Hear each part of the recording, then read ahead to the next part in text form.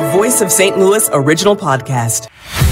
It's going to get cold. We've got our first freeze on tap, and that's coming up in the St. Louis All Local from the KMOX newsroom.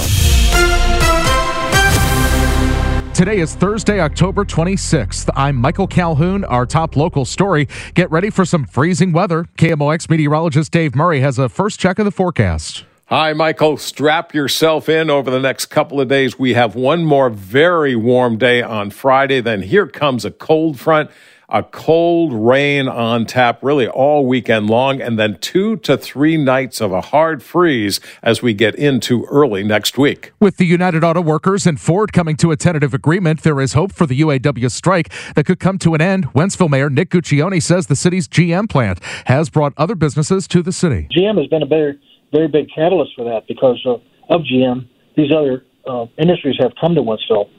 So it all kind of blends together. And he adds that because of that diversification, the city is not as economically dependent on the GM plant. Fire personnel detail the teamwork needed to save residents from last night's Touchette Elderly Apartments fire in Cahokia Heights. With senior citizens populating the apartment, Camp Jackson Assistant Fire Chief Sharon Davis says it took some teamwork with non-fire personnel to get the residents in the upper floors who needed physical assistance out of the building. Some of them we left in the stairwell, and the maintenance worker from Touchette Elderly Apartments actually was coming up and down, taking the residents down. One senior citizen is dead following the blaze. It was the owner of the apartment, Judy St. John. The cause of the blaze is not yet known at this time. Outside the Cahokia Heights Fitness and Community Center, Sean Malone, KMOX News. Kirkwood police have found a missing teenager from North Carolina. The 16-year-old was found sitting in a car near the shopping center on Kirkwood Road. Convicted sex offender 30-year-old Christopher Porter now faces several charges after helping the teen run away from home. A St. Louis man admits in court to selling hundreds of fake tags, temporary license plates, and insurance cards. 35-year-old Mario Cook says he sold fake tank tags to an undercover officer in June of last year. When he's sentenced, he faces 10 years in prison and a $250,000 fine. On KMOX.com, we have the video from police showing a shootout with a suspect in Affton. The St. Louis County Police Department says it happened on Wednesday, September 20th on Rambler Drive. Police say 59-year-old Carl Shue was holding 2 handguns, pointing them at 2 responding officers. Shue sat down on the stoop in front of his house and called to police saying, "Are you both ready?" Then the officers responded, calling to each other. "Hey, dude, it's on." "Hey, I'm ready." "It's on." "Drop the gun!" "Drop it!"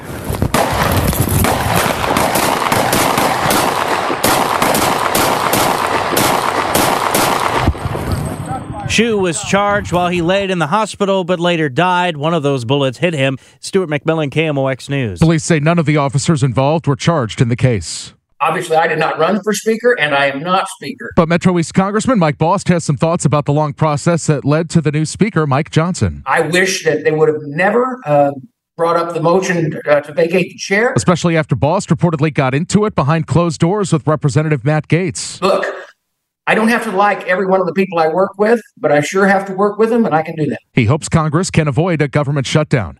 Patients with cardiac disease are being reminded to get a flu shot since the virus can increase your risk for a heart attack. WashU cardiologist Dr. Mark Sintek at Barnes Jewish Hospital says the flu can put you at high risk for complications and can make you 6 times more likely to have a heart attack.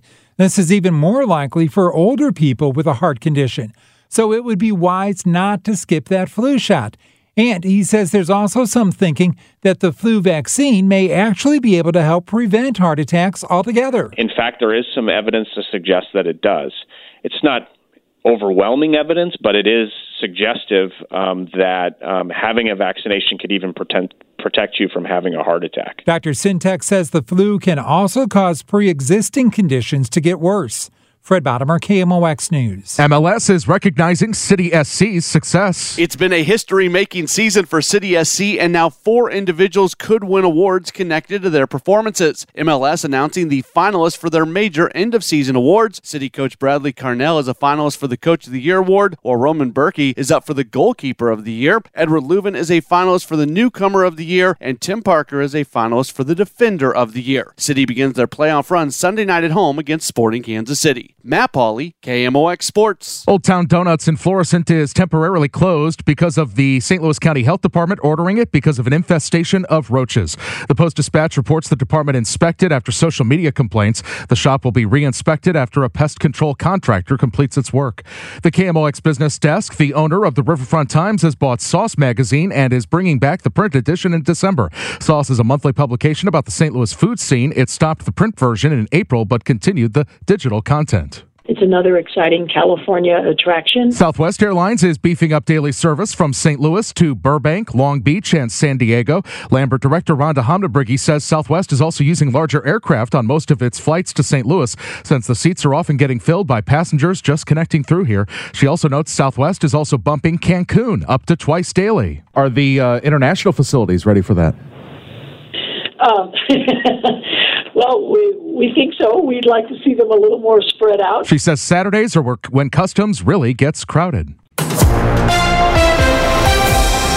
As we continue on KMOX, let's check in with Congressman Mike Bost of the Metro East. And first, Congressman, any thoughts or reaction to the unfolding situation in Maine?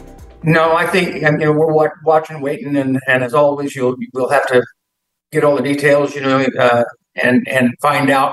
There's reports that he had a mental health condition. He came out of the hospital, a mental health facility not too long ago as well. I don't know where I can't question where their breakdown was, but as the investigation goes on, we'll probably learn more. What's your reaction, or what do you know? Have you had a lot of dealings with the new Speaker of the House, Mike Johnson? I actually have. Yeah, he's a really good guy, fantastic man. He is a constitutional scholar, and he's a very good attorney. He is also quite a uniter. He has strong conservative values, a man of integrity. He was head of the RSC, and he was actually the chairman of that for one full year. So he's got, I think he'll do a great job. We got a lot of problems ahead of us, but I think he's going to be able to steady the ship.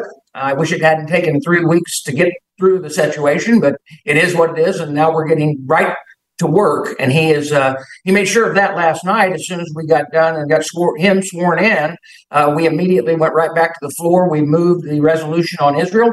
We're now working on the energy appropriations and all others, but we've been working on amendments on the floor. We've had about 20 votes, and we've got another 20 or so before we head back to the district for just a short period of time. What was supposed to be back in district next week, they've shortened. They're bringing us back to try to make up for those 3 weeks, and then the week after that as well. And what should people know about, a lot of the emails that we've gotten, especially from Democrats, have pointed out what they call extremist views from Mike Johnson. How do you characterize, his views, and how do you, allay some of those concerns that we've been getting? I'm telling you that I think he expressed himself very well in his speech yesterday on how he can work in a bipartisan manner. Now, understand that Democrats are going to call whoever they want extremist if I don't agree exactly with them. I have had the Democrats call me extreme, and you know what? That's part of this process, I guess. But I can tell you this: I believe that we picked the right guy, and he is a truly a man of faith. He will make wise decisions, and we will move forward. And I believe will also, when people around this nation see the progress that we will make under his leadership, you'll see the House majority on the Republican side of the aisle climb. Do you think that before the deadline there'll be an agreement, or do you think there's a chance of a government shutdown? We are going to do everything we can to try to avoid a government shutdown. Understand that the House Republicans, even before this started, had already passed 70% of the actual financial part of the budget. Okay, but it's not. It had only passed 4 bills. But they were the bigger bills. So we still have another 8 bills to try to pass and get across the finish line over to the Senate. If we need to do a extension, that he'll have to negotiate that, as did Kevin McCarthy. And but shutting down at a time whenever we have ships heading off to the shores in Israel, when we have all kinds of things going on with the border crisis, a government shutdown is not a wise thing to do. And in terms of Ukraine, Israel, do you look at, and does the conference look at both of those issues kind of the same, or is it one line of thinking on Ukraine versus Israel? I think for the sake of the members, and obviously I did not run for speaker, and I am not speaker. As they move forward and leadership moves forward, I think there's a consensus, though, to separate those issues because there are some people that want to vote for Israel, but not necessarily for Ukraine. There's other things that are in there, and they're also wanting to get HR2, which is the border issue, put together to make sure we're dealing with that in the right way. Do you think that if border Ukraine and Israel are all together, that some who may be on the fence about Ukraine might come to the table on that? I don't know. I don't want to endanger certain ones by keeping them all together. I think that our job is to vote for those subjects separately. If it comes up, they keep them together, which I don't think they will in the House. They may in the Senate, but I don't think they're going to keep them together in the House. And I think we'll vote on them as separate issues. And just how do you characterize the situation now coming out of the weeks without a speaker? There was a bit of a dispute between you and Matt Gaetz reportedly in one of these closed door meetings. How does the conference move forward? Well, we have to move forward because that's what the people have elected us to do, and that's what we're going to do. We're going to be dealing with the border. We're going to be dealing with this. We've got a farm bill that we have to get ready. Look, this was a trying time. It's something that we've never had done in history before. I wish that they would have never brought up the motion to vacate the chair. That's been around for a long, long time. They always considered that the nuclear option. The only time it wasn't in was when Nancy Pelosi took over, and she kind of took that away, so no one would do this. But at any rate, we're going to have to deal with it. Look, I don't have to like every one of the people I work with, but I sure have to work with them, and I can do that. All right. Thank you, sir. We appreciate it. All right. Thank you. As we continue on KMOX, Southwest Airlines grows again at Lambert Airport with more daily flights to California and more daily international service. Let's get the latest from Lambert Director Rhonda Hamm-Niebreugge. So, another exciting announcement for us this morning. We're going into Burbank, California with daily service starting in June of next year with our largest partner, Southwest. So it's another exciting California attraction, and we've seen some additions into the California market, obviously with the re-entry as well of San Francisco. So this is exciting for us.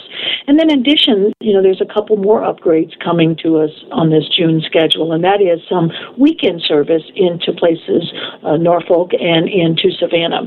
Both of those have, destination leisure travel markets. So when you go in with a weekend service like that, it's to test that market a little bit and to see if there's a demand there. And if so, then perhaps both of those markets could go more than just the weekend service that we're currently seeing come June.